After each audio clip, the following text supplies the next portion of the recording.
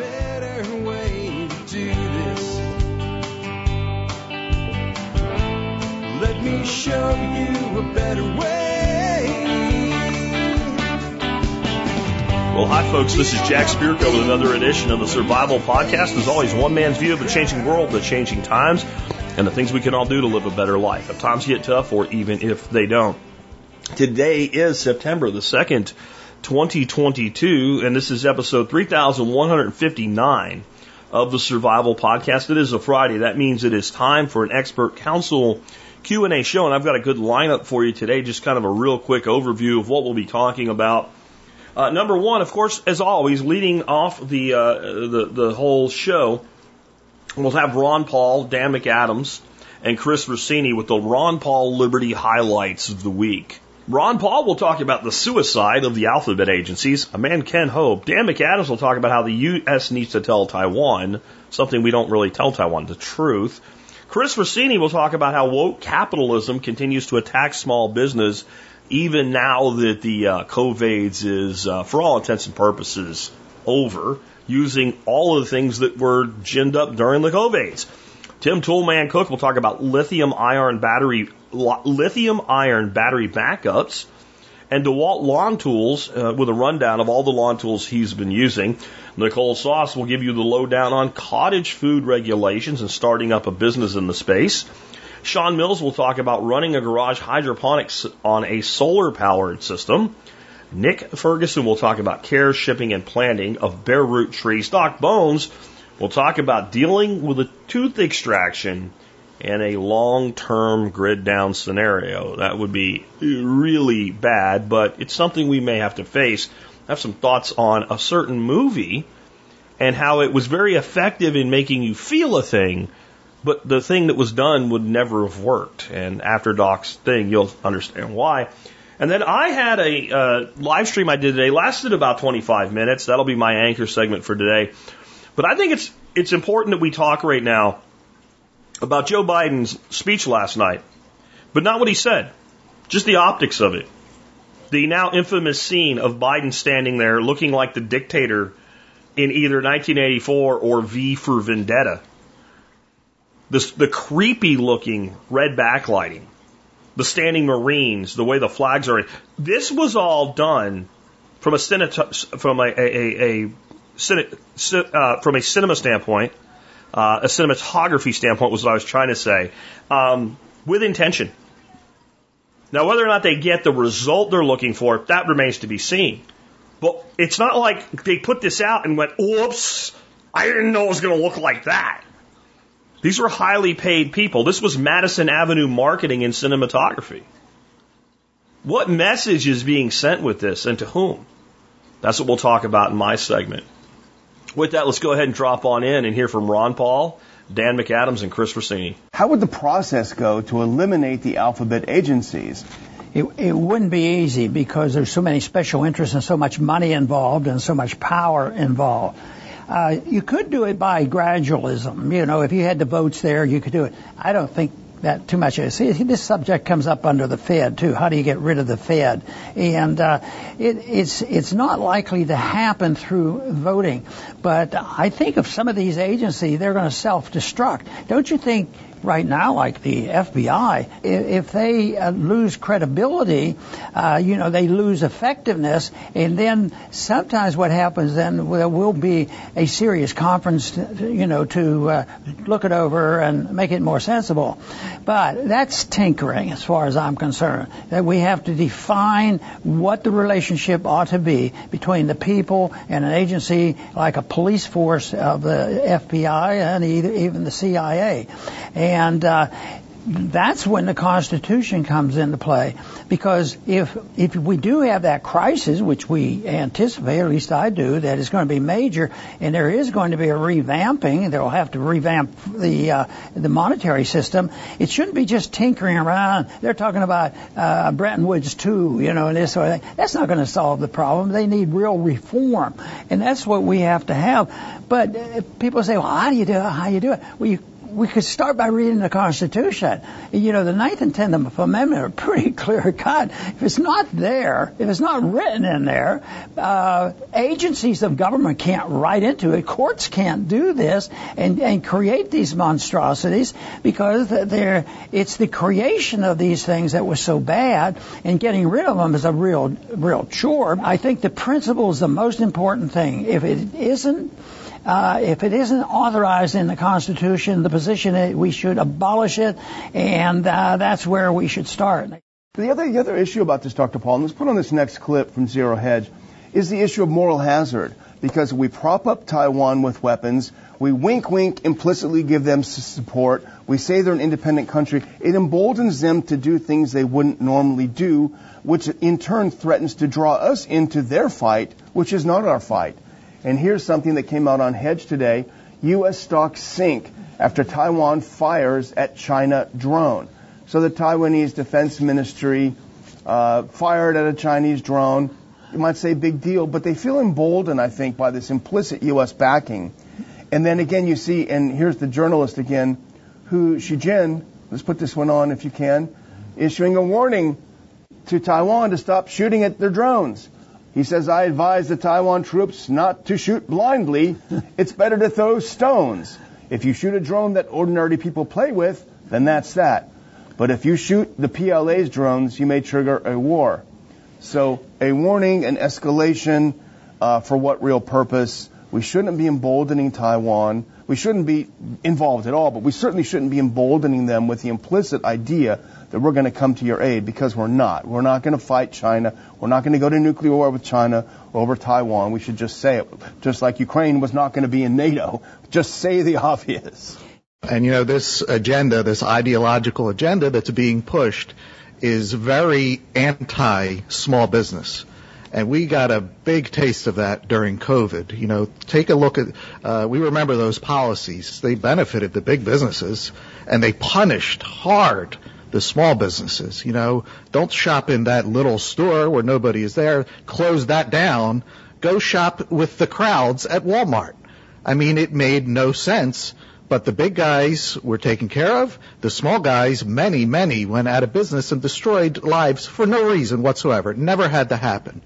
Now, today, we're experiencing inflation, which is another effect of all the money printing. Well, who can weather inflation better, the big businessman or the small business guy? You know, I see the restaurants around me, their food prices are skyrocketing. It's making it harder to sell their products, but they have no choice. They have to stay in business. So today, even with inflation, small business is suffering. And I have another question. Who do you think those 87,000 IRS agents are going to go after? The big businesses that are going along with the woke agenda, or all the small businesses? So small business is under relentless attack, and the reason why is because they are outside of this agenda. You know, the big businesses, obviously, if they control them, they all say the same exact thing, do the same exact thing. You can't have a bunch of little guys out there just saying, you know, we're not a part of any of that. Come shop here. So they want to get rid of that to the degree that they can. And that's why this woke capitalism is all about control. And the small business, you know, is in the way. And they're obviously doing things to get rid of them. Just a couple things. One, like I said with Dr. Paul, as far as the agencies actually committing suicide, a man can hope, a man can dream, and I agree. I just find it interesting how much people still put faith in our Constitution, which has failed to prevent the government that it was supposed to prevent. So, in the words of Spooner, it either authorized such a government as proven helpless to prevent it. So I just have a true lack of faith. I'll point out when it's being violated, but I don't then believe in the fantasy that because it's being violated, it'll be fixed in any significant level. Dan, with his points on Taiwan, I think this hits on something he didn't really say, that the average American is just clueless about. I think that the average person in America, if they even know what Taiwan is, assuming that they do know who and what Taiwan is, believes that Taiwan is an American ally and that we are pro-Taiwan independence, and we always have been, and we have their back implicitly. Speaker of the House of Representatives, Speaker of the Crypt, Pelosi, who just went to Taiwan, infuriating the Chinese, etc., said during that trip, number one, that China was one of the freest nations in the world. This is not out of context. And she said some agency rated them that, so ask them about it. They really are. China's such a free country. And this is while China is welding doors shut of citizens suspected to have been exposed to COVID. She's saying this. And she also said something that, just the MSN didn't say anything about it because it's not on the script to do it. America has always been for a one China policy. Do you know what a one China policy is?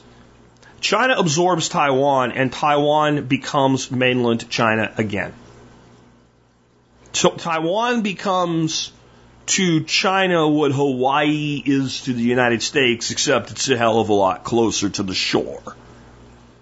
The Speaker of the House said, while traveling to Taiwan, the America's official position is a one China policy. Think about that and maybe re-listen to Dan's comments about us being honest with Taiwan. As far as small business goes, of course they want to attack small business.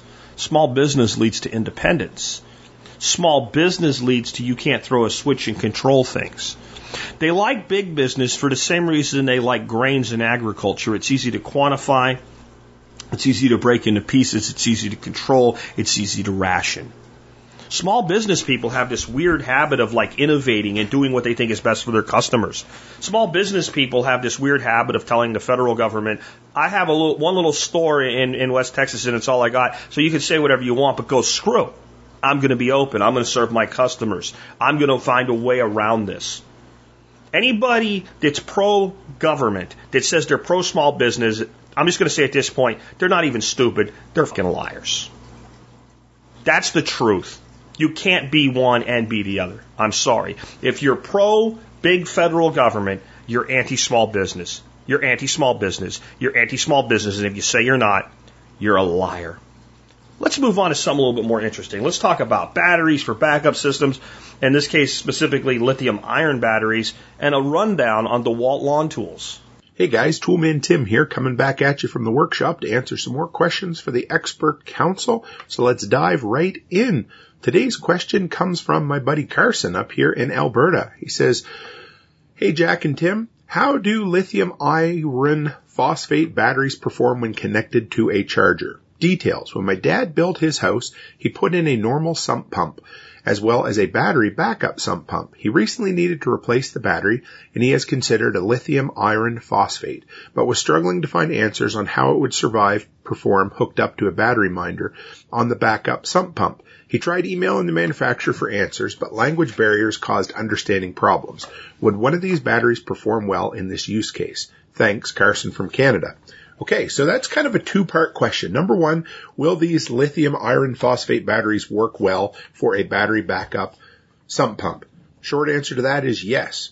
Now, as far as the other part, the trickle charger, they're not really designed for that. So let's go into it. Number one, the lithium iron phosphate are really, really good at long-term storage. They hold their power quite well, but when they're constantly brought up to 100% charge, they will slowly discharge, of course, and that erodes the maximum capacity of the battery over time. So just about everywhere I read, started doing quite a bit of digging for you, it does not recommend using battery tenders, battery minders, trickle chargers on these lithium iron phosphate batteries. But that doesn't mean that they wouldn't be a good choice for these battery backups, because they can be discharged down quite deeply. There's some places that say you can discharge them 100%. I wouldn't recommend it. It seems like keeping them discharged no more than 80% discharged is probably ideal, and then recharge them. Now, some people recommend that you can use a standard battery charger for it, but overall, at least the manufacturers recommend getting the proper type of charger for that.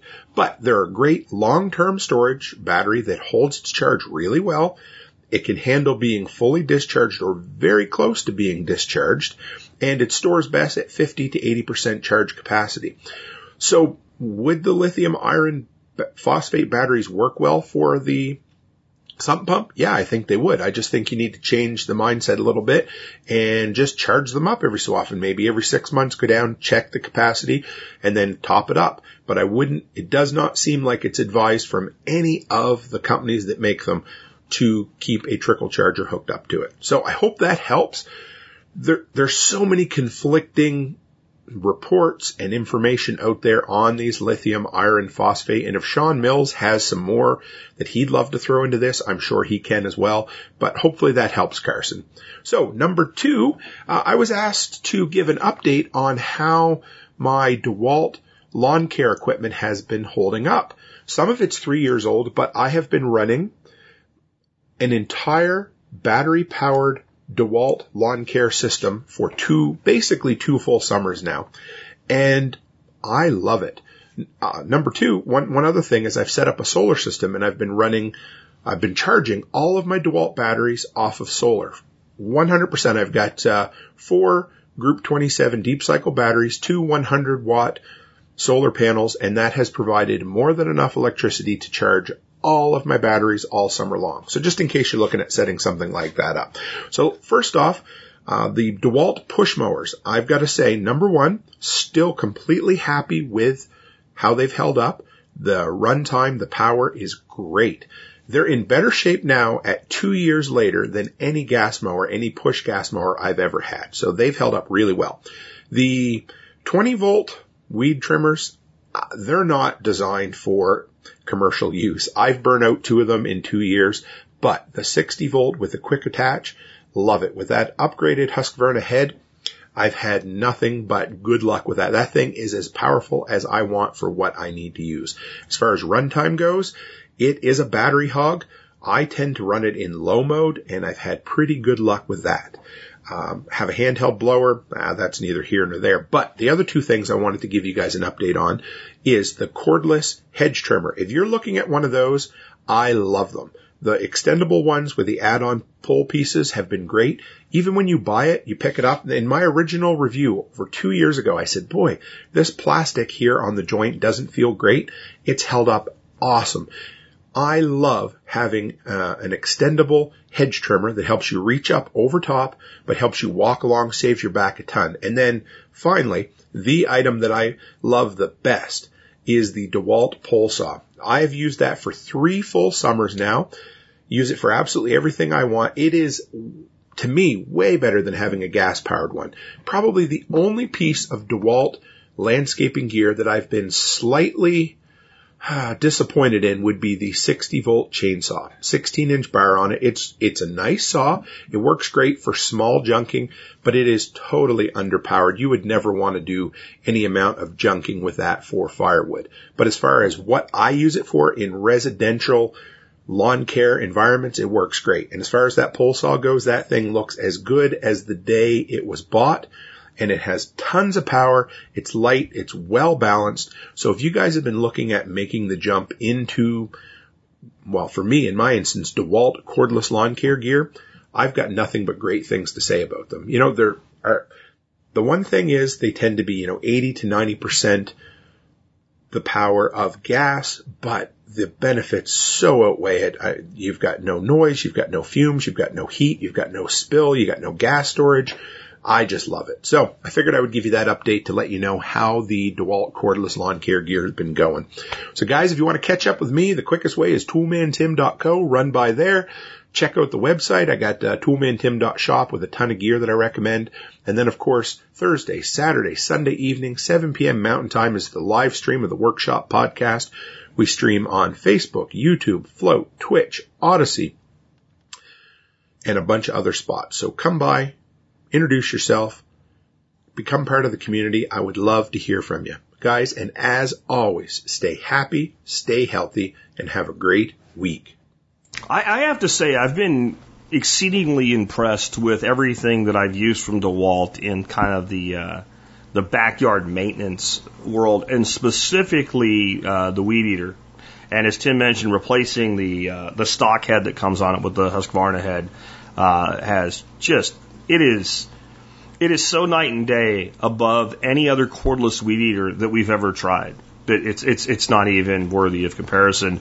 I don't own the little chainsaw, but it's pretty badass. I've used one, including the lopper one. I've not even seen one of the lawnmowers, but if Tim says it's good to go, it probably is. And I think that there is we kind of beat up on the electric car once in a while, not because of the tech itself, but because the grid's not ready for it. But I think a lot of these types of tools are ideal to begin moving off of gas-powered and onto electric power, especially for the person that owns, the typical yard that doesn't, they're not mowing 10 acres. They're mowing a third of an acre or a quarter acre or tenth of an acre. They're weed eating a couple hundred line of fence. That's all they're doing. We use the weed eater here, and we have 3 acres. We have no problems. Anyway, with that, let's move on. Let's talk about the cottage food industry with Nicole Awesome Sauce. Hey everyone, Nicole Sauce here from the Living Free in Tennessee podcast, and I have a question in from Corey. It's about cottage food law. It's not really a question, but he wants to know the trials and tribulations of starting a food-based business under cottage law. And based on how it was worded, Corey, I feel like you're just sort of looking for a reason not to start. Trials and tribulations of cottage law. That's going in negative, right? But I'll talk to you anyway. Let's start with what is cottage food law. Cottage food laws exist at your state level if you have them. Not every state is friendly towards small food businesses, but a lot of states are. They have decided smaller businesses that produce foods, and this is more than just picking foods off the fields. This would be something like baking bread and selling bread, for example, or selling jam. They have decided that at a certain scale and for low-risk foods in many cases, if you only sell direct to consumer, if you only sell in your state, they have different, less stringent regulations for you to follow because the feds have no right mixing about in your business if you are not engaging in interstate commerce. So cottage food laws are a way to roll back some of the crazy onerous regulations that are being instilled on food manufacturing and food distribution by the FDA. Most cottage food laws are focused on very small scale and home production, and the only good way to navigate the labyrinth of the laws is to chase down information in your specific state. What is okay for me to do in Tennessee is not okay for you to do in Oklahoma necessarily, because it's at the state level for commerce in the state. In Tennessee, the Ag Department and your county health inspectors are your best, most up-to-date resources for information. In fact, we just had a big old rollback of even more regulation in our cottage food laws in the last few weeks, and our Department of Ag did a webinar on that so everybody would understand what the changes were. This is one of those times when talking to the inspectors, not necessarily a bad thing, guys. If you want to just understand how they work, you don't have to tell them what you're doing. Also, a great resource for what's going on in states all over the country is the Farm to Consumer Legal Defense Fund. They track what the status is of cottage laws state by state level. However, they lag behind legislative sessions, which ended in May, June this year. As I said, ours just really had a facelift that went into effect a few weeks ago. I looked on their site. Tennessee's not even up to date on their site yet, but it will be. It takes them a while to read all of these bills that have passed and been signed into law and then summarize them for their map. I have included a link, though, to the Farm to Consumer Legal Defense Fund map, so you can just check that out for Jack to share with this. And just know that some states have gone full anarchy and you can just do whatever. Maine has great open cottage food, we're out of your way sorts of things, for example. And really what this is, guys, is kind of a loophole that your state is giving you for things like butchery, egg production, meat production, baked goods, canned foods, roasted coffee, all sorts of. Roasted coffee just got added in Tennessee's cottage law. I've been operating under cottage law for a long time in the state, and coffee was never on the list. I was just going on a flyer that it would work, right? Okay, so that's what cottage food law is. Now, let's go into the good. when you're operating under cottage food law, you're going to get less hassle from officials as you're starting your business. You're going to be small scale. You do not have to do the same sorts of things that a multi-million-dollar or billion-dollar food manufacturing company may be required to do by the FDA. And less hassle from officials is nice because you can be like, hey man, I'm in Tennessee and I know that I am allowed to grow and process on my property up to 2,000 chickens or 3,000 chickens, whatever the number is, and sell them direct to consumer, and you can't do jack about it. That is something you can do here. Now, you take this next door to Mississippi. I don't know the answer to that question because I don't live there. But every state has a different one. In fact, we just added rabbits here. Rabbits are now considered poultry, basically, in our state, and we can now raise and sell rabbits. We could not do that a year ago. They didn't know what to do with rabbits, so it was safe to process and sell chickens on your property a year ago, but not rabbits, because they're totally different.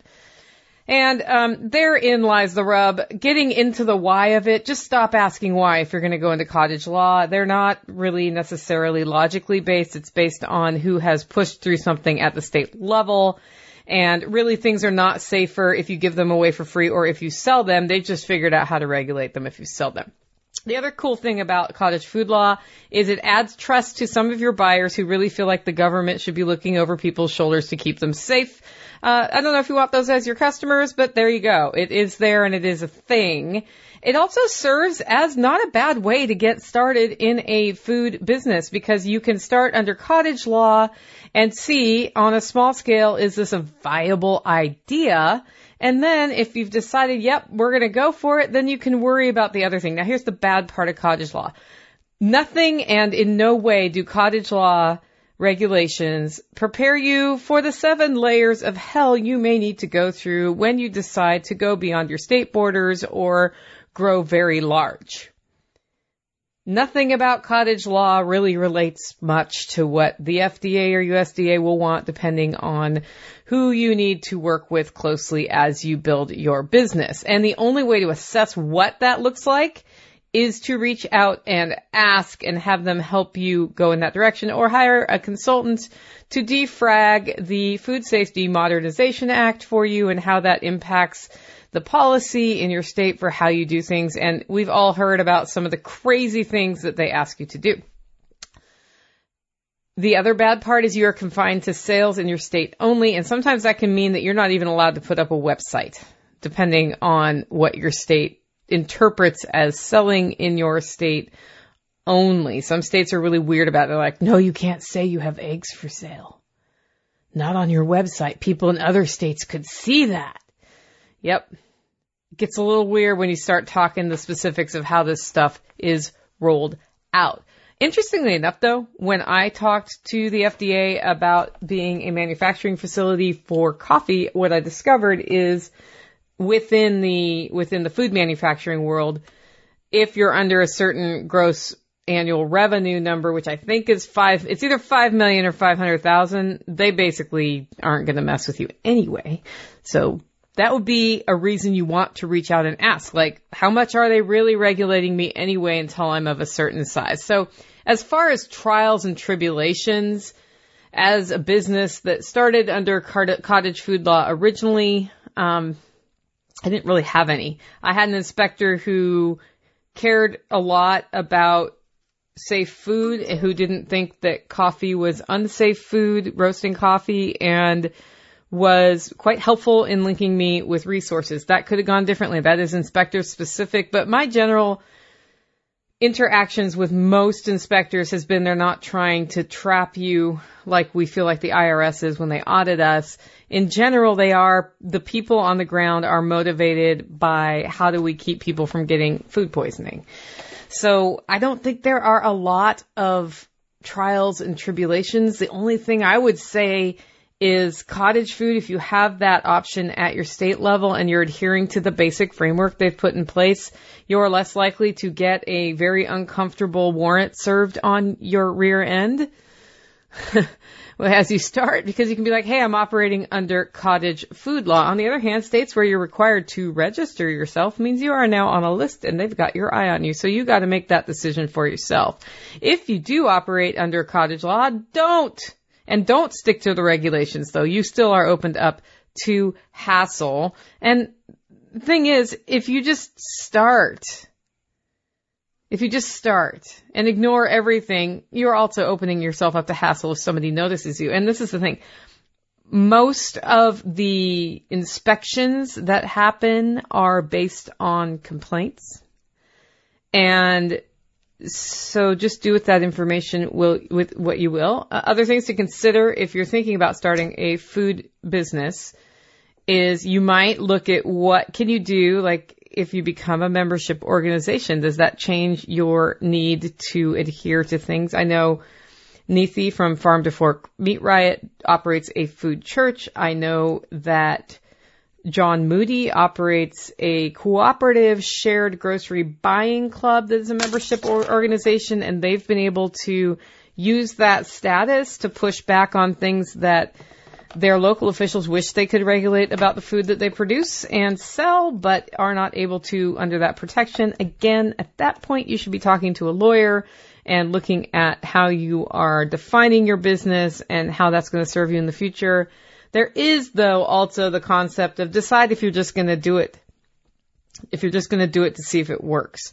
That is a personal decision. You need to weigh the risks and decide what that looks like. I think the risks are very different if you're doing that with something like meat or raw milk or a higher risk food or something that needs to stay refrigerated versus if you are doing it for something like a loaf of bread. And then it doesn't ever hurt to find out what it would take to launch 100% legitimately. There are different regulations for a manufacturing facility versus a cafe or restaurant versus if you're going to be doing butchering. Like all of the different ways that we can process food have different regulations from the food safety handling side, from wastewater treatment, from source water testing, all of these things. It's very helpful to know what am I looking at investment wise to do this full bore, and, is there, for example, a gross revenue number amount under which I'm less likely to be scrutinized by the FDA? Those are all things to consider. I hope this helps you decide what you're doing moving forward. I didn't really know what kind of business you were starting, so I couldn't really tailor it to if it's canned foods or cookies. Two very different to dried teas, right? There's lots of different things you can do. Speaking of cottage food and food, if you love premium home roasted, or rather roasted to order coffee, it's no longer home roasted. I now have a facility. You can get it at hollerroast.com. And if you are an MSB member, you get $2 off a pound. So it's definitely worth logging in and checking out that discount there. That's all over at hollerroast.com. With that, guys, go out and make it a great week. So love everything there. I want to put a little bit of caution out there. We were just having this discussion in one of the Telegram groups with this membership stuff. I'm all for doing anything that you can to circumvent the state. There's a lot of talk about private membership associations, though, right now that seem to be ignoring the reality of what's happened with them in the past. There's a guy here in Texas, I can't remember his name. I need to get him on the show. He built one of the first really successful ones, and in the beginning they were really geared toward the medical side of things. He went to freaking prison for like 7 years on two things. One was openly advertising, apparently that ruins private member associations, and two was taking members from more than one state. Now, are there new things we can do there to protect ourselves? Maybe. I don't know, but I think a lot of times if you want to run, like, especially in kind of the food industry, cottage food, whatever, a business, a lot of times not trying to throw it in the face of the state is a much better way to go than trying to throw it in the face of the state. I'm just saying, and be careful with this idea, because basically you can create a LegalZoom-like site for any structure of anything, and it doesn't mean you really understand what you're being protected with or not. And I'll just say openly, at times I worry for Neethi. And if anything happens, I'm going to be there. We'll run a legal defense fund or whatever, but I'm not sure that it's as protected as we would wish that it was from the type of government that we're going to talk about in my segment today. And I think that there is something to be said for, if you're going to thumb your nose at the state a little bit, thumb your nose at the little S state, not necessarily the big S state. In other words, the state of Tennessee or the state of Florida or the state of Texas versus the state, the super state of the United States of America.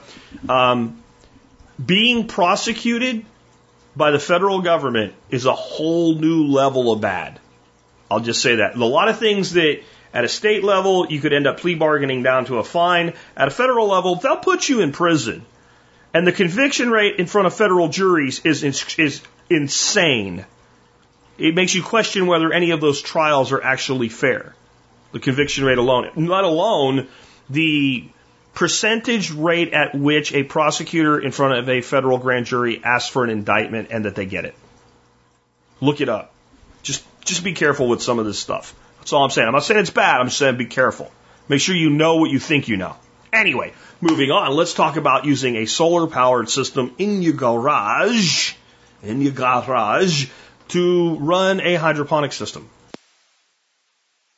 Hey everybody, it's Sean Mills with HackMySolar.com, and I'm back from my about 6-month hiatus caused by my day job. Been very busy, and I appreciate everyone's patience, but we're going to get some questions run through for Jack and the team. So, starting off, hi Jack, hope it's all is well. I'm debating whether to get solar panels and batteries or running electricity to my garage. There is a tool distributor in my area offering the following deal on panels, and he provided the link to Northern Tool. It's got a little small 110 watt solar kit with a charge controller and an inverter, about a 300 watt inverter. This system is going to power a hydroponic system for growing greens over the winter. So good on you for getting that overwinter green growth happening in the garage. So I'd love to know what you think of the panels and whether I should run a line to the garage or go solar. There's no power in the garage at all, and it's about 200 feet from the house. Either way, starting from scratch. Thanks, Andy. Well, Andy, I checked out the deal. It's not a bad starter kit. So it's a 110 watt panel with a PWM or pulse width modulated charge controller. Does not include the battery and includes a 300 watt inverter. A lot of the utility from that is going to depend on the system itself. So what are you actually charging, or rather what are you actually running off of this inverter? So the system is about $250 for 110 watts, and you'd have to add a battery, which, realistically at minimum you're going to talk about another $100. So call it $350 to get this system up and going. Of course, you'll be very, very limited in what you can actually run. So it could run some lights, but probably not lights and a pump, for example. Honestly, for this application, I would run an extension cord. 200 feet is not a lot of distance, especially for, 110 volt. Assuming you can see the garage from the house, I would add a light, something small, 2 to 3 watts, that's visible from the house. So you can literally just look out the window and see whether the system is up and running. I personally learned the hard way that assuming things are plugged in the way you left them is not a good tactic. I once had a chest freezer in a detached garage that had elk, mule deer, pronghorn, and tuna in it, and my landlord came over and unplugged it to plug his battery charger in for a drill while we were doing some work on the house. We worked about a half day. On his way out, he unplugged the drill and plugged the freezer back in, or so he thought. In fact, he actually plugged in a circular saw whose plug was laying near where he tossed the freezer plug. So he just grabbed the wrong one. It was an honest mistake. I didn't find out about it until about a week later. I walked in the garage. It was really foul smelling. And, we lost about 50 meals worth of, at least 50 meals of irreplaceable meat. This was all meat that had been, hunted or fished. And, it was stuff that just couldn't be replaced. So, it's always a good idea to have a visual indicator that everything is going okay. You don't want to walk out to go harvest some greens and everything be dead. I would suggest plugging the system into a kilowatt meter. That way you can see what your daily and weekly draw is. And then next winter, you'll know exactly how much solar you would need based on those two pieces of information and how much it costs in electricity to power the system. Then you can determine whether the payoff is really worth it to go solar. If you really wanted just to have some bad weather resiliency built in, I would suggest just going with a small battery backup system with an inverter and a plug-in charge controller. If the power goes out, you have the battery backup for however long you design the system to be self-sufficient. So 2 batteries get you a week worth of energy, then you're good to go. You could have that plugged in the house on a cart, ready to be rolled out wherever you needed it in the event that the power went out. Assume you'll have a generator to run the house, but that's how I would go about this. $250 to run a system that's probably not even going to handle the loads that you have is pretty high. And if you do it this way, you end up with some nice heavy-duty extension cords that you can use on a lot of other systems or to do other things with. And even if you go with the battery backup system, you can use that for a whole lot of things other than just this one little application in the garage. So I hope that answers your question. Good luck to you. And guys, get the questions in. I'll keep answering. I got a little bit of a backlog, so here over the months of call it August and September, maybe even to October, you'll probably be hearing some older questions get answered. I'm going to do one on the new inflation bill and what kind of solar provisions are there and how that's going to impact both supply chain as well as what it costs to put a system in over the next, call it 6 to 18 months. And but yeah, get those questions in. I'll be sending them to Jack, and Jack can determine at what order he plays them. Thanks. Well, the only thing I'll add, going specific to the application, solar to power hydro. Probably the thing that moves water for the least energy is air pumps. Air pumps, like I'm talking air pumps that you use for a fish aquarium. These things are incredibly low draw. For instance, there's a product I recommend on the website. I wouldn't use it for hydro really, except maybe as a backup, right? It's called a bubble box. They sell for about $8. You put 2D batteries in them and they run for like 50 to 60 hours continuous. Now, it's not a huge volume of air, but it definitely keeps a bucket full of minnows alive. So a system running 4 or 5 aquarium pumps, each running a couple air stones, you can do hydro without having to move water with a pump, is what I'm getting at, depending on the type of hydro and what have you. And so if you really wanted a resilient hydro system on minimalist solar, I would look to air pumps. That's all I'm saying with that, because the efficiency is there. And they do not need to run continuous at all, period, especially if you allow somewhat of a gap, crack key-like, for your plants in the tanks that you're growing them in. And so it would be possible to, either with timers, reduce the load so that you could run more overnight, or simply you could actually run a direct solar to your pumps. And sun comes up, the air runs. Sun goes down, the air stops. It'll be fine overnight. It'll be fine overnight. It'll be fine overnight. It'll be fine overnight. Just a different way to come at the same situation. I also think doing things for a reason, but yet to learn, is really valuable. I feel that going on here a little bit. If you can build a solar system with a couple batteries and an inverter and a charge controller and a few solar panels, if you can build that, you can build a giant solar. It's all the same. It's all this. You've made a scale model. So I think that, like, I'm going to learn how to do this and I'm going to have this result. I think there's a lot of value in that too. Anyway, moving on, let's talk about bare root trees with Nick Ferguson. Nick Ferguson here from homegrownliberty.com with another answer for you guys in the TSP community. This one is on caring for, storing, and shipping bare root trees. All right, this is from Daniel. Good morning, Jack. I really enjoy your show. This question could either be for you or Nick Ferguson. What is the best way to care for, store, and prep to ship trees bare root? I need to do further research, but have loads of redbud, oak, cedar, and a few others on my property. Daniel in Tennessee. Best regards. All right, I'm guessing Jack sent me this question because I actually sell bare root trees every year through rareplantstore.com.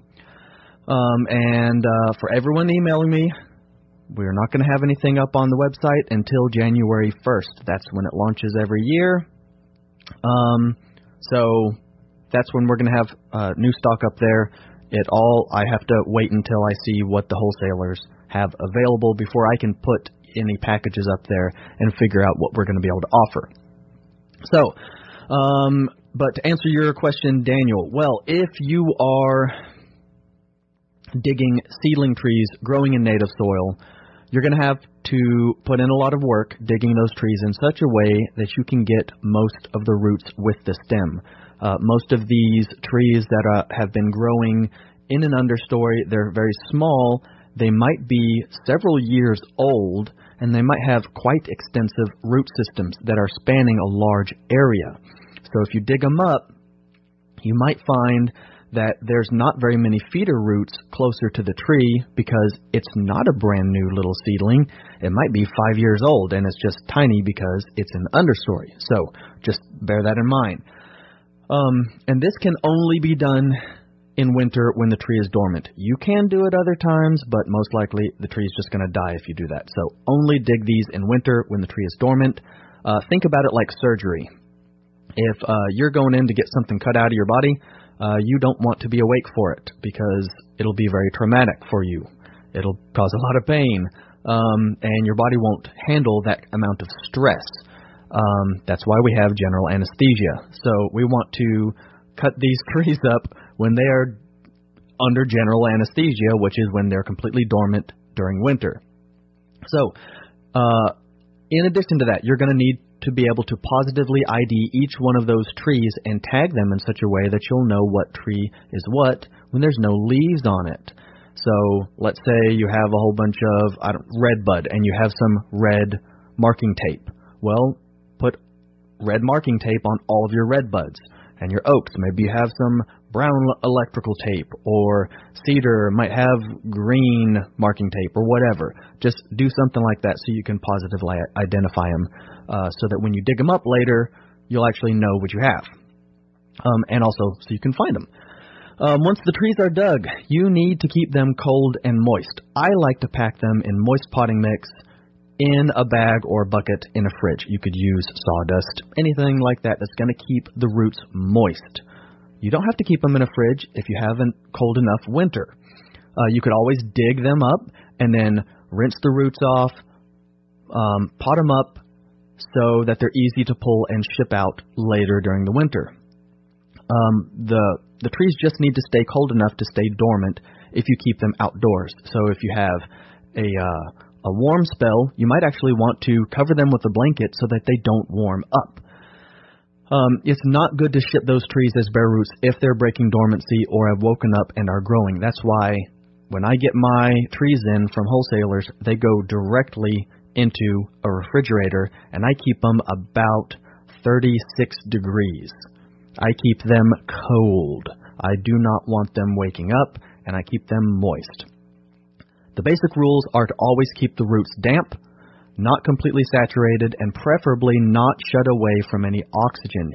You need to have air in contact with the trees, the trunks, and the soil that they're packed in to keep them from rotting. If you just wrap it up really tight in plastic, there is a chance that it could just go anaerobic and rot.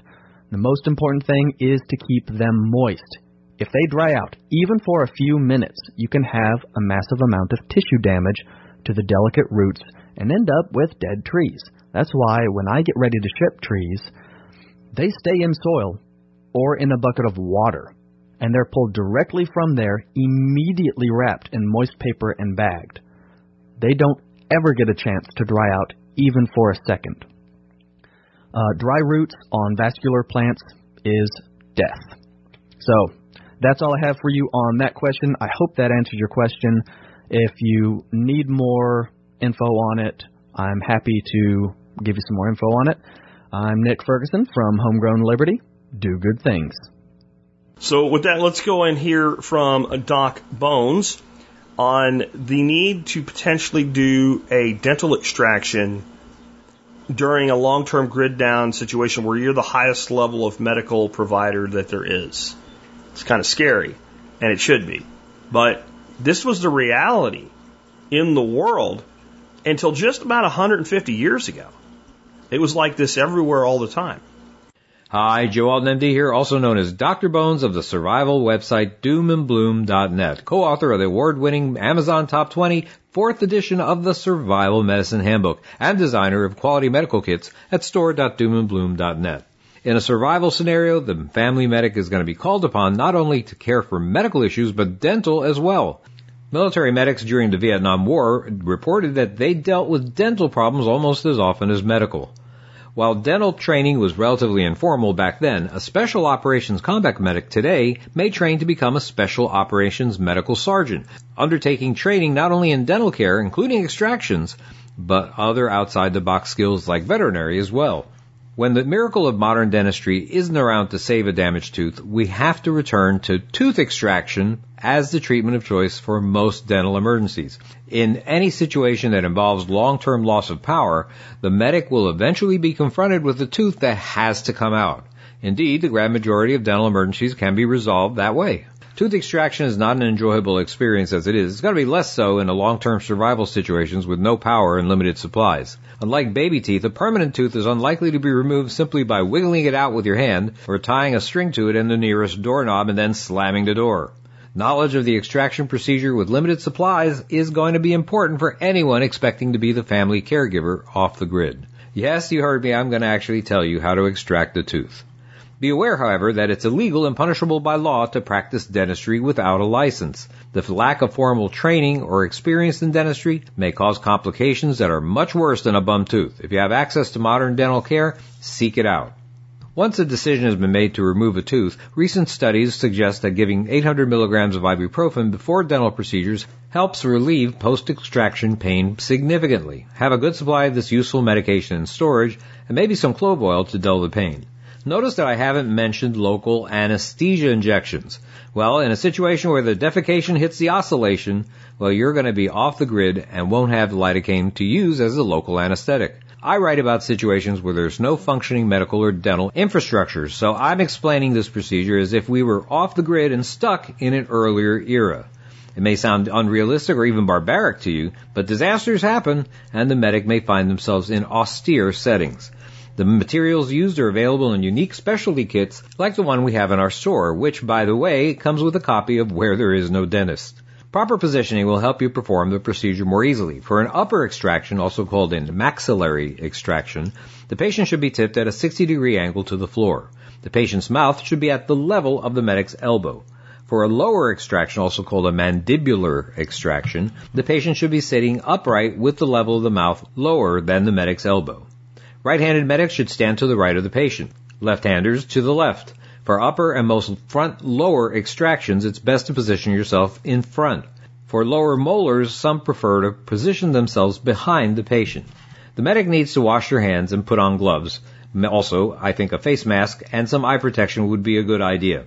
The area around the tooth should be kept as dry as possible so that it can be easily visualized. There will be some bleeding, so place cotton rolls or balls around the tooth to be removed. Rolled gauze squares will also work in a pinch. These may have to be changed from time to time. Teeth are anchored in their sockets by ligaments, which are fibrous bands of connective tissue.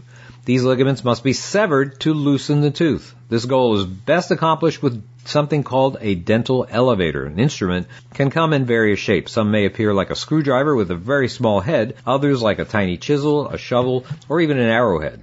Once loosened, instruments called extraction forceps are used to remove the tooth. These are specialized for each type of tooth: incisors, canines, premolars, molars. Indeed, there are more types of extractors than there are teeth.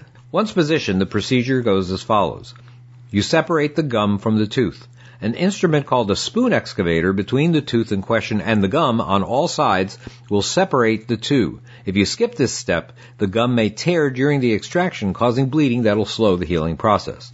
Then you loosen the tooth. Use a dental elevator to go between the tooth and the bony socket.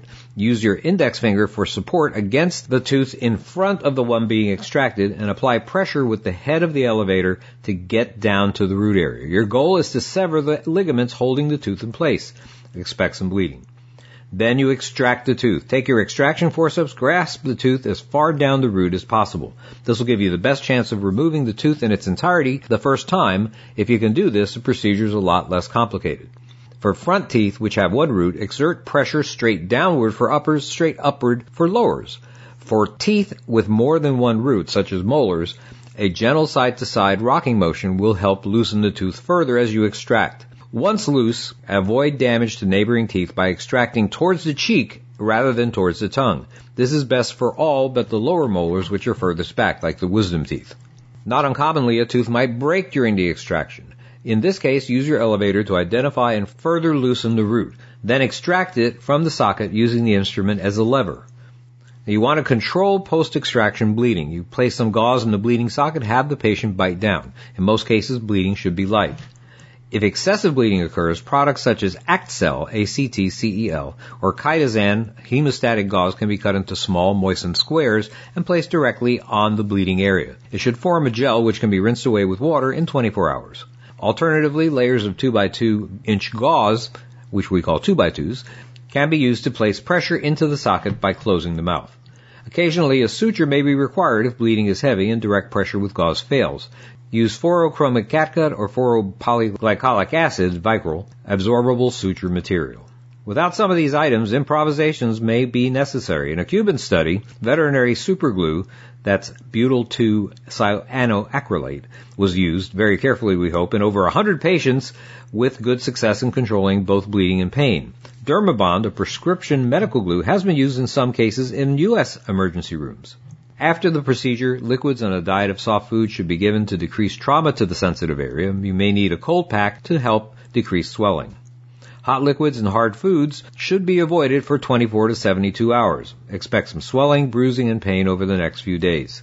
For the first 24 to 48 hours, those cold packs will come in very handy. Afterwards, use warm compresses to help with jaw stiffness. Use medicines such as ibuprofen, 2 to 400 milligrams every 4 hours, or 600 to 800 milligrams every 8 hours for pain. Alternatively, acetaminophen, 500 milligrams every 4 hours, should also help for pain. Some stagger the two medicines, by the way. Begin warm saltwater rinses after 6 to 8 hours. Stay away from aspirin, by the way, as it may hinder the protective blood clot that naturally forms in the socket. That blood clot is your friend, so make sure not to smoke, spit, or use straws.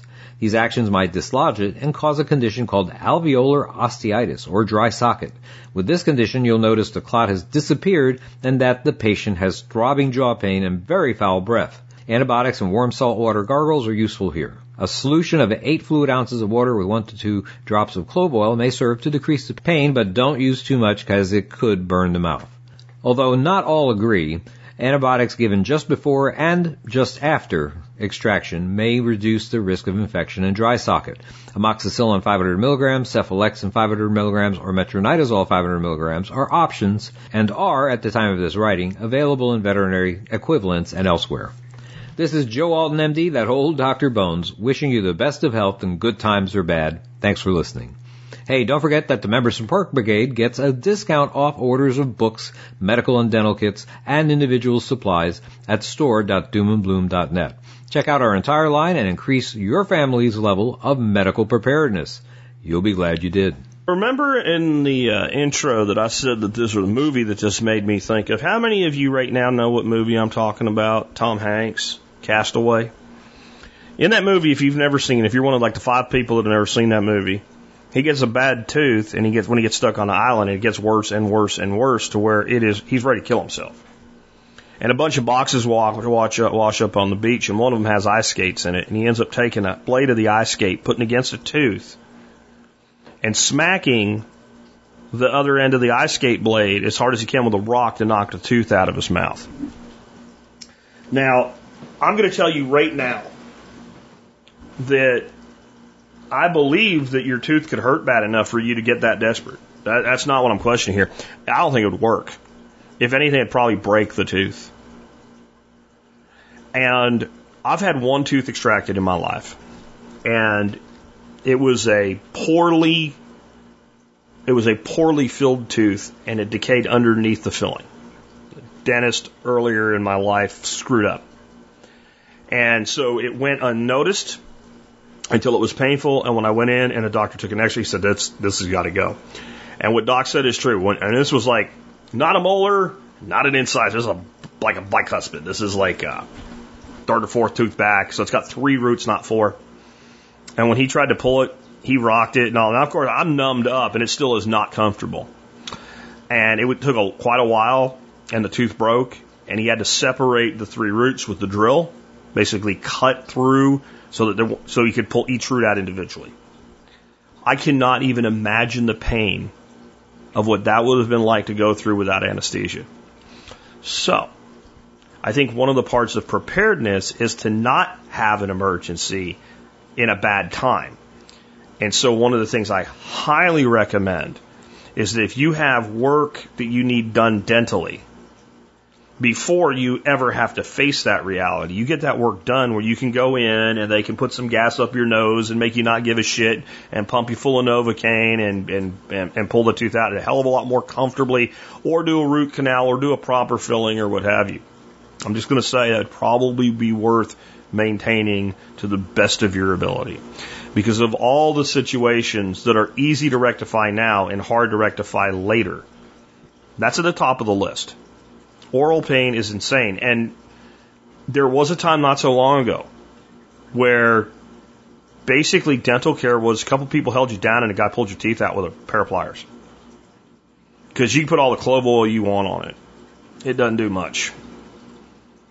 It doesn't do much. All right, with that, let's drop into my live feed session today and discuss the optics of Brandon's dystopian movie scene in his speech last night. And we are live, and this will be a rather short live stream video, folks. This will be just my segment for the Expert Council Q&A show this week. We have a really great lineup this week. We got Dr. Ron Paul and his crew with Liberty highlights for the week. We've got stuff on solar from Sean Mills. We've got a bunch of stuff on handyman stuff and DeWalt cordless lawn gear from Tim Toolman Cook.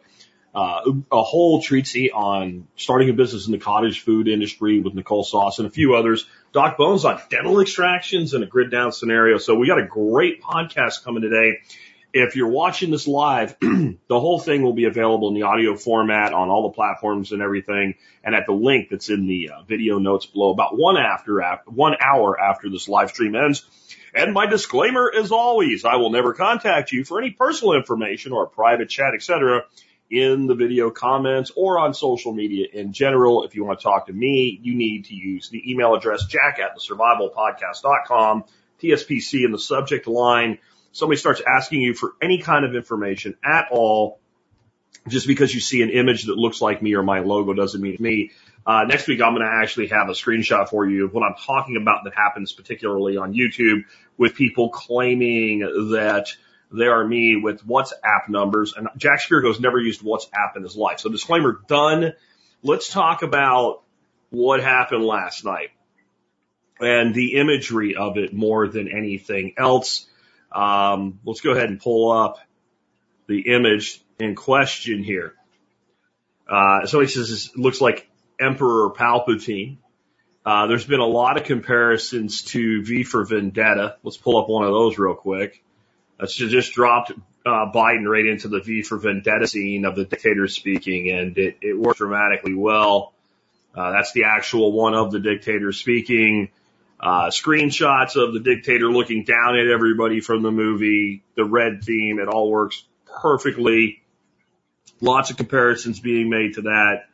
Kind of a little bit tighter image for those that are on the video right now of Biden with his fists in the air, the Marine officers behind him, the red lit background. The biggest thing out of this is if you don't know what's going on, if you haven't seen this, and I have the main image right now where he's talking, he's got the two Marines behind him. It's a more wide, like a 16:9 shot. American flags displayed, red light on the walls. If you looked at this and you didn't see this yet, you didn't hear about this yet, if somebody showed this to you, would you not think, Al, some of the right-wing meme makers just started playing with the image and photoshopping it and what have you? You would think, yeah, this is like somebody did something here. This can't be what Joe Biden's team thought was a good idea. This can't be what it really looks like. That's what you would think if you didn't see it on TV yourself. I want to talk about another thing with this, though. As bad as it is, let me pull it back up again for a second. This reeks, like the whole presentation reeks of like B movie, dystopia movie. If you actually compare the image to, for instance, what the intentionally creepy stuff looks like in the dictatorship that is in the movie V for Vendetta, it's actually much better. It's done better. If you're looking for the same effect, it's done better. Biden's is actually kind of just poorly executed if this is what you're trying to do, right? I'm not saying I am saying it's a bad decision, but I'm saying in of itself, it looks B-movie-ish. It looks like somebody that was like, we're going to make this dystopian film about the fall of the United States and the president becoming some sort of communist or fascist dictator, take your pick, but we don't have that much money. Now, you have to understand something. Number one, these people have as much money as they want. There is no budget restriction on setting up the cinematography for a speech of the President of the United States at all. They have done things like flown aircraft overhead while it's going on and stuff like that, right? So it didn't have to be that way. Number two, it's not like they had the idea, they put all the stuff together and they turned it on, and while it was going on, they were like, that's not really what we were going for. They knew exactly what it would look like. They knew exactly what they were doing when they did this. They knew exactly what the result was. Now, you can't ever truly know the result of the reaction of the people that see it, but you can know what it's going to look like when it happens. And so it's not well done, and it's very poor optics, and I think the results are not going to be what you would think that they would want, but they knew it was going to happen.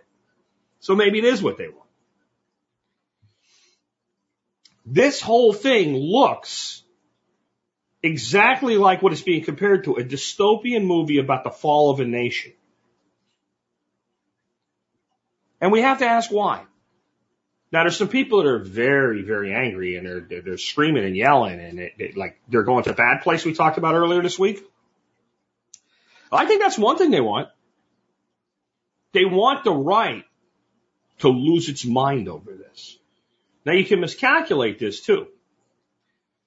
There's a lot of talk in the media. And when I said I was going to have this discussion today on Twitter about the optics, not the substance of the speech, one moron clown, I don't know why some of these moron clowns even follow me, said that's what all the right wings do today. They don't want to talk about the disturbing problem inside the speech that makes them look so bad in their ultra MAGA fascist ways. Okay. Actually, I had to take my kids, I had to go pick my grandkids up today, for homeschooling, usually my wife does it. So I got to listen to AM radio. The only thing that the right is really talking about in the media today is the substance of the speech. I'll tell you why I'm a little bit bored with it. Everybody's like, oh my God, he said that. Oh my God, he said that. Oh my God, he said that. He said the same shit all week. This is a typical presentation of this type of a speech from a politician. They go out and they soundbite it all week long. They have their press secretary or whoever speaks for them, if they're not as big as the president, soundbite it all week long. Then they put all the shit together that they said all week long, and they'll say in a speech, everybody's like, wow, you're idiots if you think that way.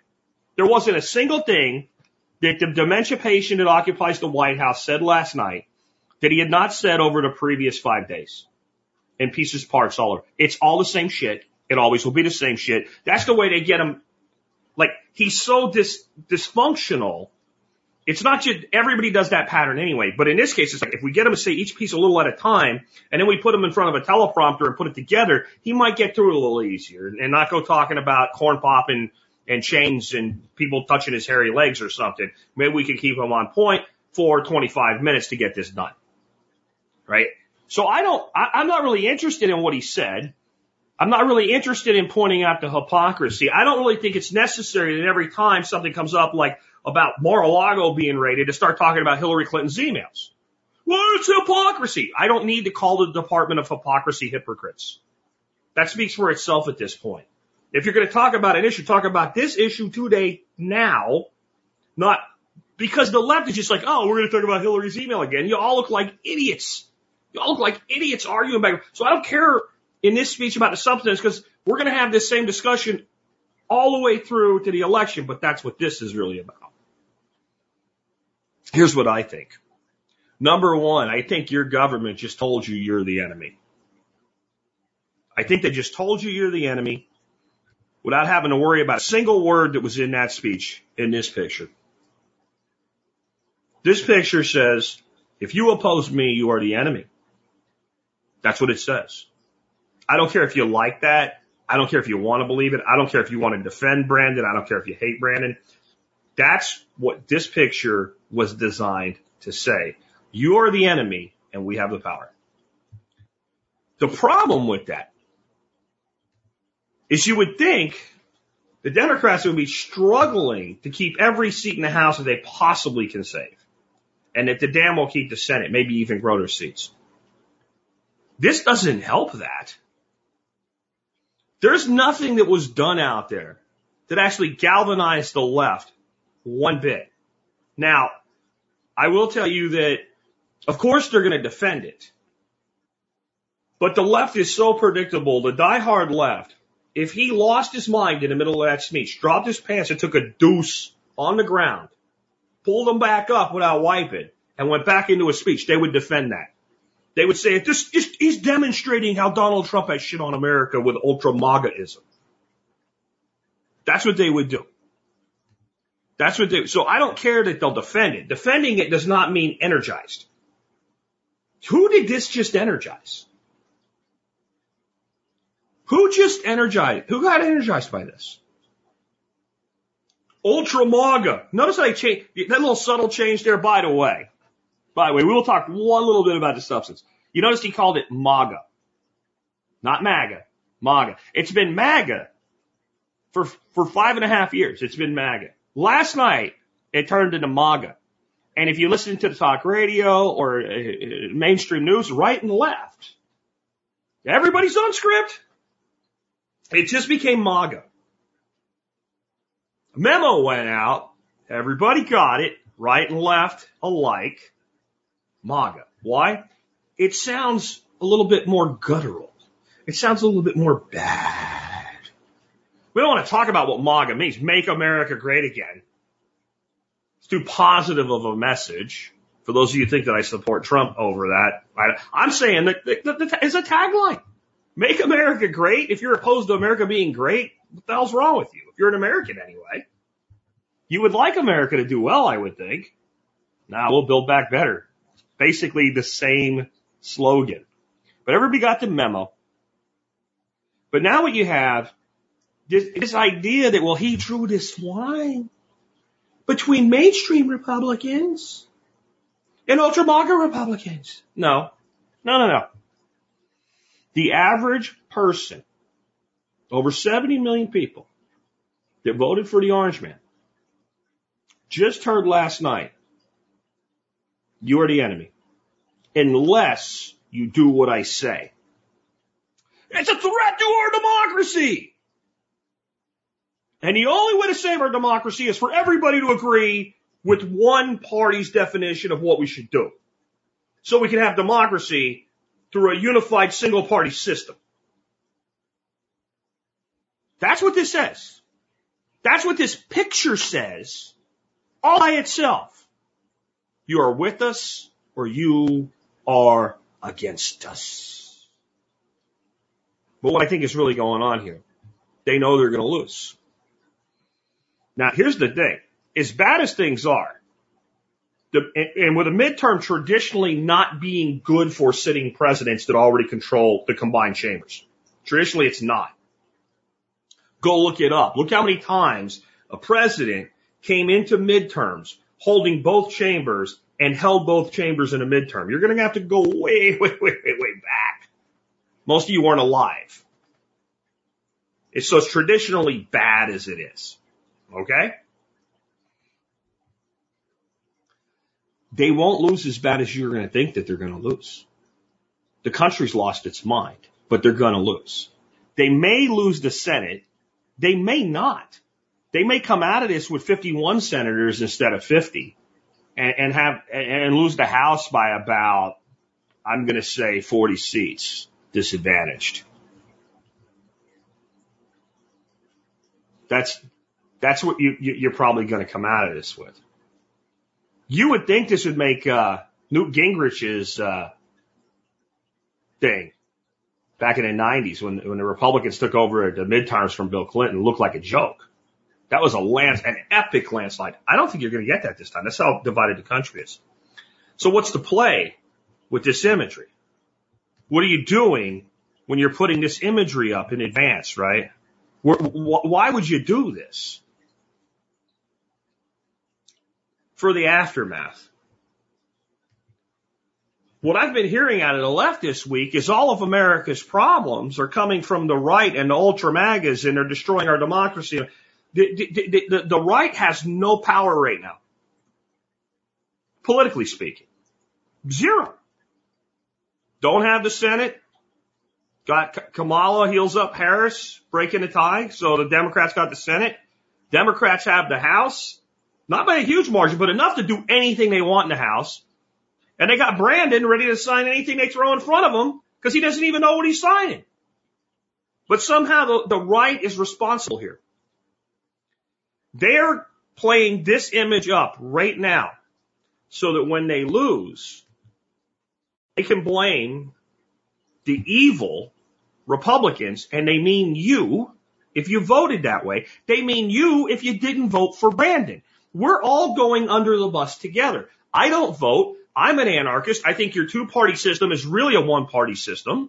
It's an illusion. It's designed to control you, and you're looking at it happen right here, right now. And you're being controlled with it. But I'm right-wing. I get told that all the time. I'm right-wing.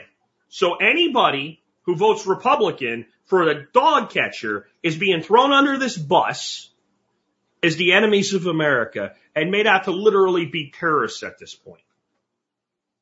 What I want to finish up with a little bit is, why do people like me get labeled right-wing right now?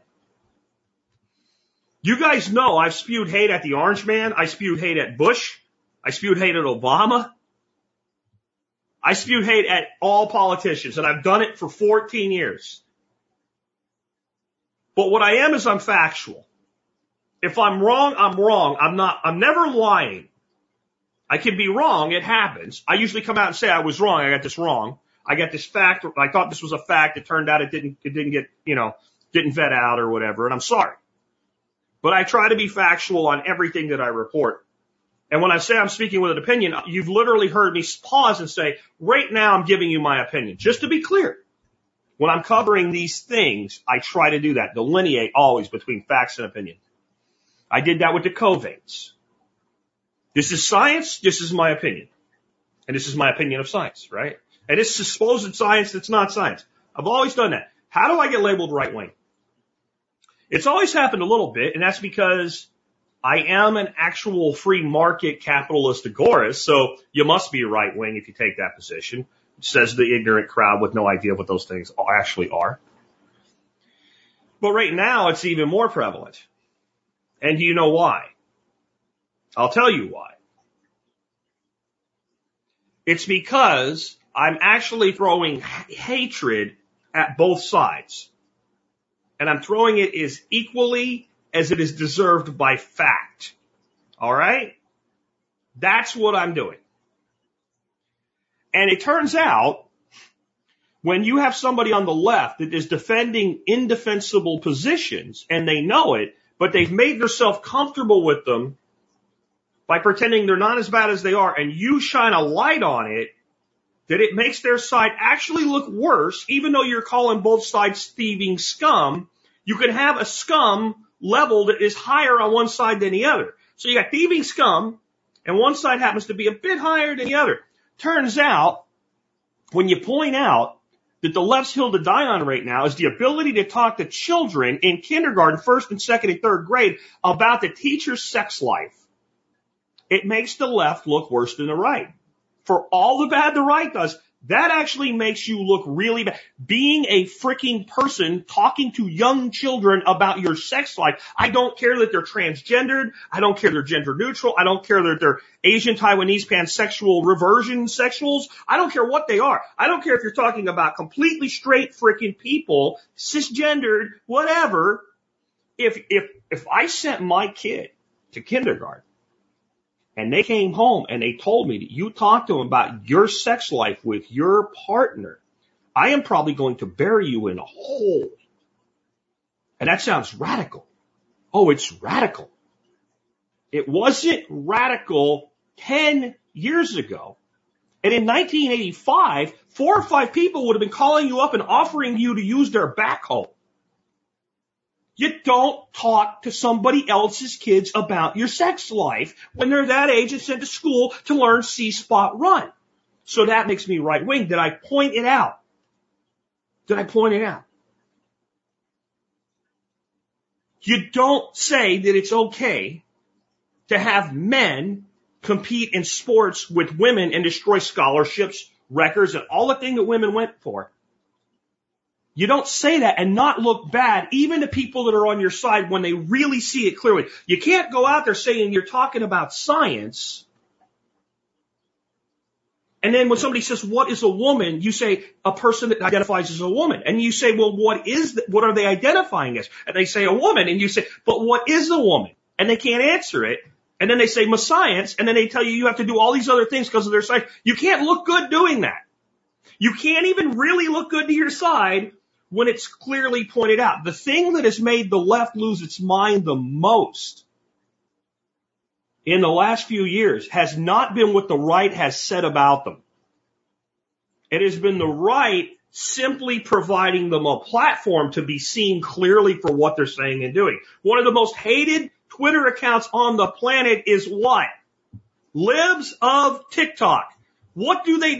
Do they go and edit a bunch of shit together and change things and comment on it? Do they have people like me that come out and say, look at this idiot over here? All Libs of TikTok does is go to TikTok, get videos of completely brainwashed, idiotic liberals defending things, like saying a woman is anything, and it's okay for a man to get in a combat sport with a woman and crush her skull because the guy wears a dress. And it's okay for a kindergarten teacher to talk to a 5-year-old about their genitals. All they do is take that, put it on Twitter and say, look, here's what they're saying. All they did was actually spread the message that these people supposedly wanted heard, and they lose their minds about it. Why? Because when you actually see it, it looks so bad. So we got to go back to Brandon here with this imagery. And I don't blame or credit Brandon for this image. I don't think Joe Biden had a damn bit of input on this image. I don't think he did anything except do the best he could to halfway memorize a speech with his dementia and read a teleprompter. I don't even think he knew what he looked like when he was giving it.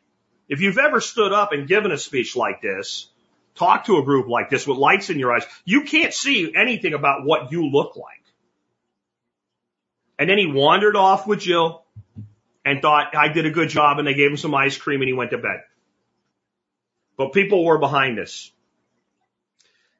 And long ago, right after I got out of the Army, before I left Pennsylvania, I did some lights and sound work for a guy. Basically, I was a roadie. He did lights and sound for bands. I didn't know anything about what to do. All he would do is like hang these gels here and put these lights here and run these cables and stuff like that. He paid me cash money. I'd hang out in the bar all night long until the band was done playing. The amount of time that man put into making sure everything was the way it was supposed to be, for some garage band to come up and play for 2 to 4 hours in a coal town bar in Pennsylvania was impressive.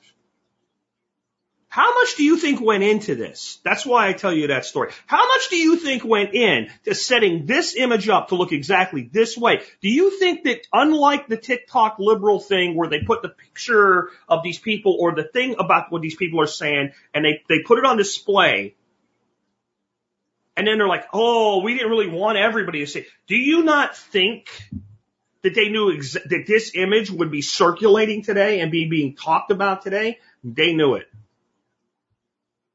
They knew what this would do.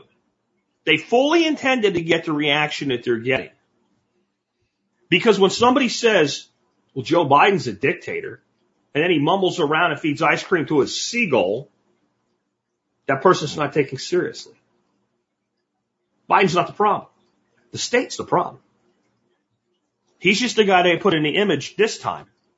But what I want to finish with, because I do think pointing out hypocrisy, if it's not constantly and 90% of your message, is worth doing. What do you think would have happened? What do you think would be going on today? Even on the right.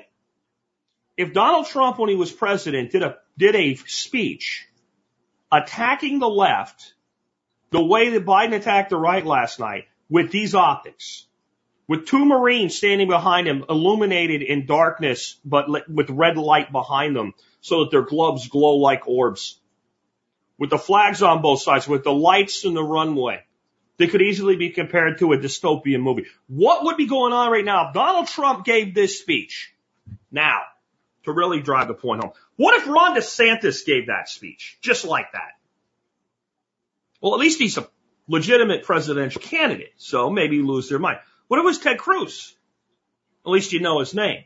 I'm telling you right now, if a Republican alderman on a city council gave a speech like this, it would be front and center in the MSN for 30 days about what a horrible picture this points to of our future.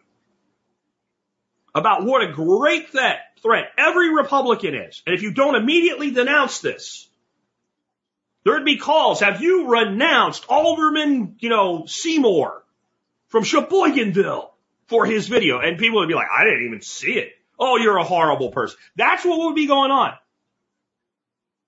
So why do you do it?